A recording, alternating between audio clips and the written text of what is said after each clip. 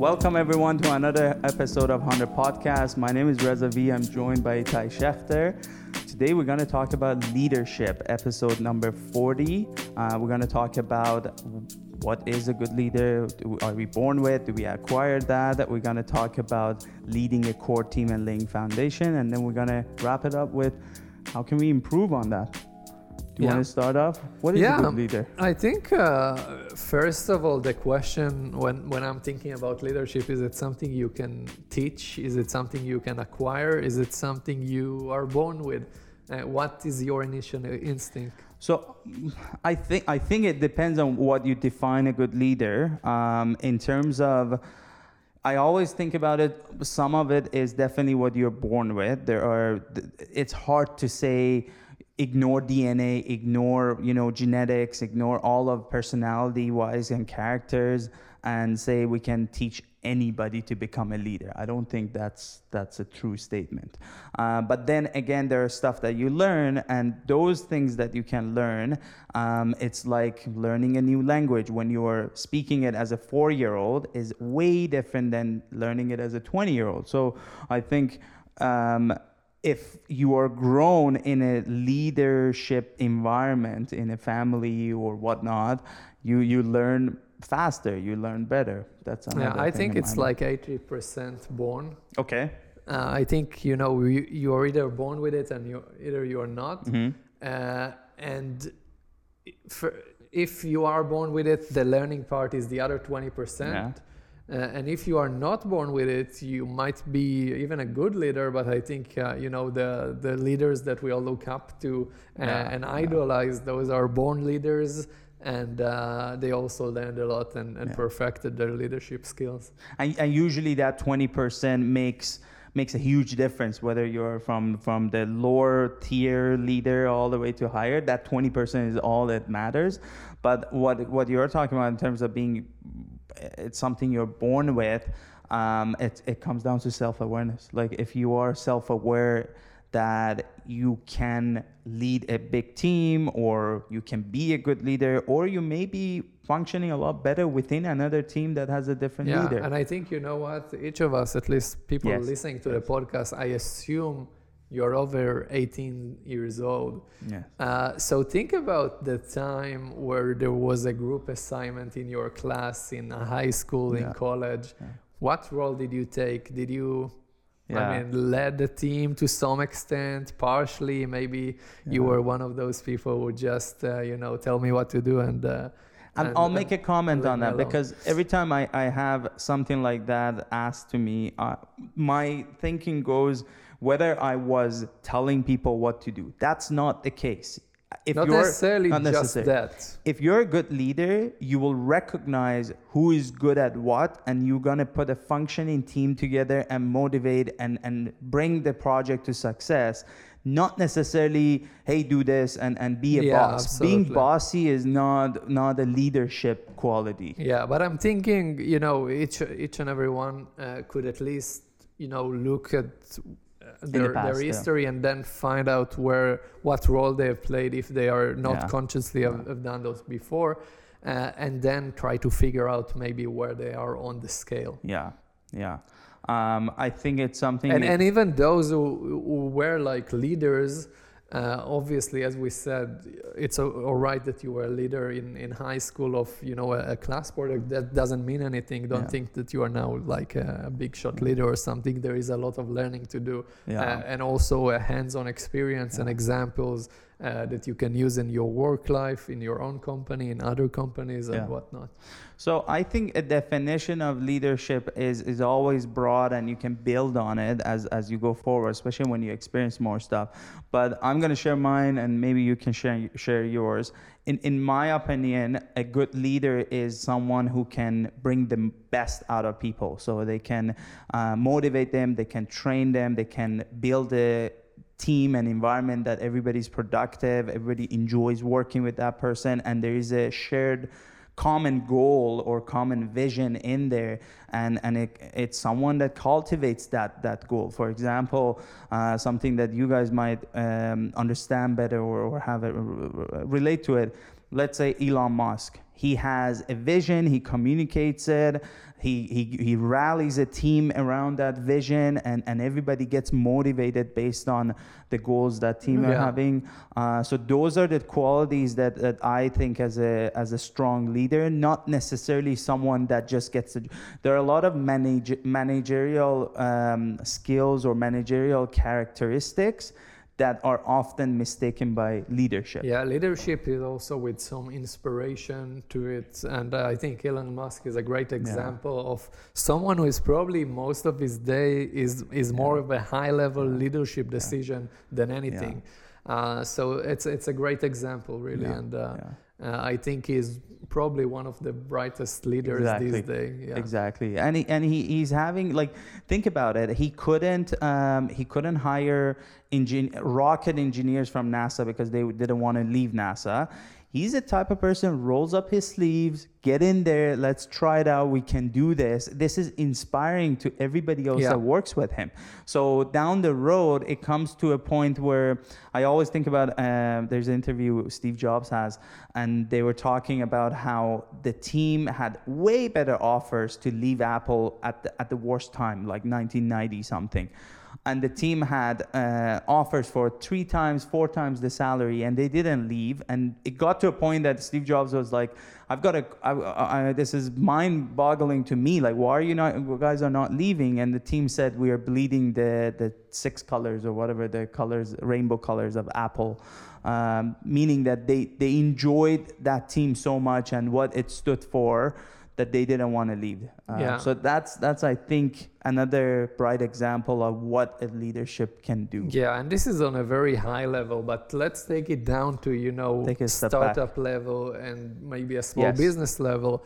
And the reality is that you have a lot of things to do, and the leadership role can get sort of, forgotten sometimes or neglected, or you get the day-to-day task roll over you and not paying so much attention to that. So what are your experiences? So let's take it back to startup level in terms of Itai and I have quite a bit of experience with, going from a one-man show, wearing multiple hats, to then let's extend it to a core team. And that core team always comes up in startup conversations that it's about team. It comes down to, can you lead a team that lays the foundation for the culture you're building and everything you're moving forward? The experience I'm having is on Ovu from last year to now, at some point I had to let go of doing everything myself and be a perfectionist and start delegating and building a team that can be self-motivated, automatic, so I don't have to, watch on their work. That I think takes a lot of passion, empathy. You can't just put people into a training boot camp and then expect stuff. You have to lead by example. You have to roll your sleeves and do a lot of things yourself beside them. So you have to absolutely put yourself in their shoes as well. Yeah, exactly. And for you, a lot of the things that you take for granted, and it's also your business, let's not forget it in this example, for them might not be. Exactly. So, as you said, a little more empathy, a little more explaining to do sometimes, and maybe even sharing of where we are in the process and where we are as a company, to give, that part of you're a part of the process. This is something raw. It's relatively small. We are growing. We are making achievements. You are part of this.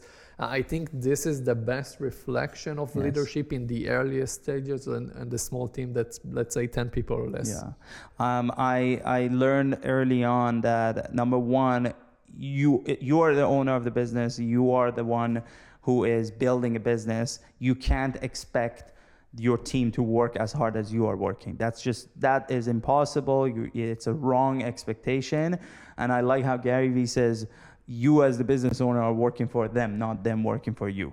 So then you have to put yourself into their shoes. I think when Gary is mentioning in that, is already talking about a relatively big company. But even a small company, I feel like, how I feel now after having few months of building a small team, I feel responsible for their future, the stability of their income, the stability of their growth, and the type of vision I laid out. Let's say I'm training someone and I tell them these are the next possible stages that you can actually grow into, this company can grow.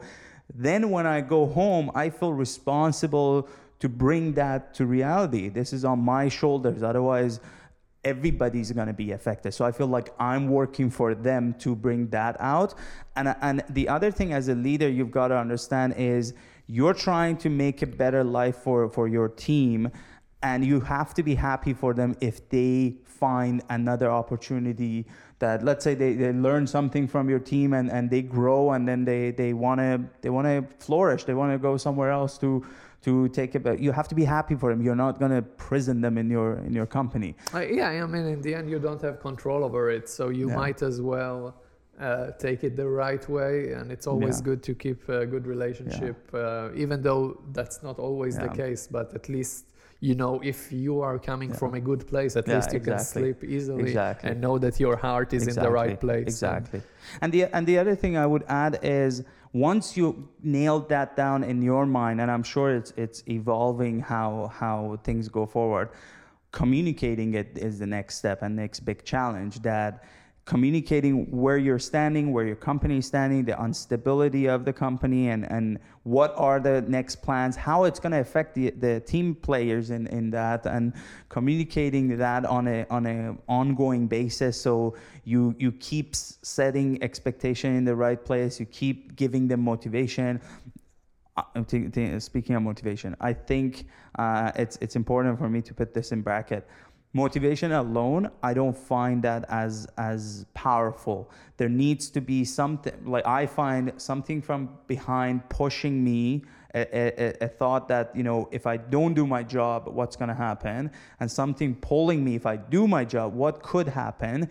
Those two work hand in hand. And as a leader, how can you balance that with your team? Yeah, but as you mentioned, motivation is not enough on its own. It needs to be connected with something. Yes. This is why sharing the entire process with the core team in the beginning stages is important, because it also motivates them, and they see the picture, the fuller picture at least, and feel a part of the business, and not just you are motivating them for the sake of trying to motivate them. It probably won't work just that. Do you want to share some stories? I would love to, after Itai, share as much as I can about my relationship with Nick, because it kind of shares some of that in reality. Yeah, as we kind of already mentioned, I think you can also measure the leadership in the output of your team, and seeing if they are going the extra mile, if it's developers, if it's creative people, if it's even sometimes freelancers and suppliers that want to potentially pursue a longer work relationship with you. And it's always good as a leader to let them know that, whatever it is that we are doing right now, whether you are employed or if there is a good result and there is room to grow, give them something that could motivate them long term. I think it's very important in the earlier stages to find those key people who first deliver in the end of the day, but second could be a part of the long term. And I would argue it's not about money. A lot of people, the first thing they come to their mind is, I'm paying them, they should work, and it's about money. And then I pay them more, and they should be incentivized and like to work more. It's not always about money. It's about how you treat them. It's about how their job is. Do you listen to them? Like it's so much more than just transactional, I pay you work type of relationship. Cool. Before we move on, do you want to share another story? So story-wise, recently I hired 3 different individuals. One of them is sitting behind the computer. He's not in front of camera, but I hired 3 different individuals to take over some important roles in Ovu, and the idea was these 3 individuals build an internal team that I could then focus on more higher level decisions. I could have, day one, honestly, you, Itai, told me that, hey, you can ask them to do more than just a simple task. I went with the route of spending 2.5 months hands-on, like literally I was patient and dragging like I had Nick sitting beside me saying, I'm ready to do more. And I was like, you know what, let's drag it a little, let's take it slow. Like I wanted to really build that environmental factor of, hey, let's work together. We get a hang of what we're doing. And then these 3 individuals, now finally they're really working together. Like I feel like I can trust the team. They're more comfortable. They're more understanding of what the work is.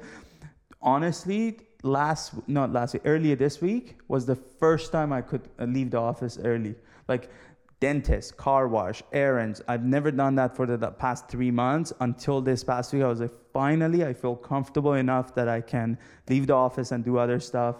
And I know Nick and 2 other guys that he's working with, they're gonna come through. So I love and I enjoy that part.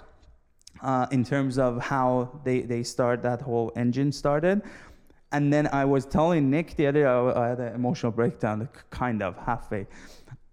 I have a person taking care of support across the world, and I'm on Zoom calls with her, and I'm trying to be a leader, but on virtual world, which is really hard. It's a lot easier with Nick here because we go for a walk. I ask him, Nick, do you like your job? Do you like what you're doing? Do you see yourself doing this for long term? And I get a sense of, where he's at and what he wants from his life, so I can align his motivation and Ovu's motivation together, whereas virtually is really difficult, and I have to read between the lines and it's biases, right? So I was about to criticize her on some work, and then as I was reading the emails and her replies to customers, I was like, she's really trying to do a good job. I shouldn't criticize her. And I was having an emotional breakdown that, hey, I want to not overdo this, and I want to make sure I'm doing it right. So that was quite a challenge. But last time I was on the Zoom call, she was really motivated. She was like, your patience with me. I'm trying to do a great job here. Sounds like you should fire her. Don't watch this. This is, but it's challenging at times, because I've also seen my friends, some of them, not gonna name, but I've seen them become a boss very quickly. And then they don't think about this is a long-term investment in their company. They quickly say, I'm paying this person. Why aren't they not doing a good job? I'll just fire and get a new person. So when I've seen that, I'm like, I want to be better than that. I want to be someone who, the person wants to work for in the end of the day, you want the motivated employees. You want them, even if they make mistakes, that's okay. If their heart is in the right place, and you can, teach them how to avoid this mistake next time, then you have a dedicated employee that actually appreciates your feedback and grows with the company and improve with the company. And that's also a big part of leadership. And I'm going to end it with, I've had people who take this the wrong way. They think what I'm talking about, leadership, is a place that everybody's happy, everybody does a little bit of work. No, that's not the case. The person probably is going to work much harder than any other place, probably going to put a lot more effort. But the idea is, when it all goes towards a goal, when that rocket successfully lands and Elon's team say, finally we did it, they work their ass off. They work, long hours, long days. But it's a shared goal. Everybody feels belonged in that environment, and that is what it is about. So, if in the future comes a day that person wants to leave that team, I want that person to be in a way better place. Not just on a resume that they can write something. They learn something fundamental. They enjoy their work. They know.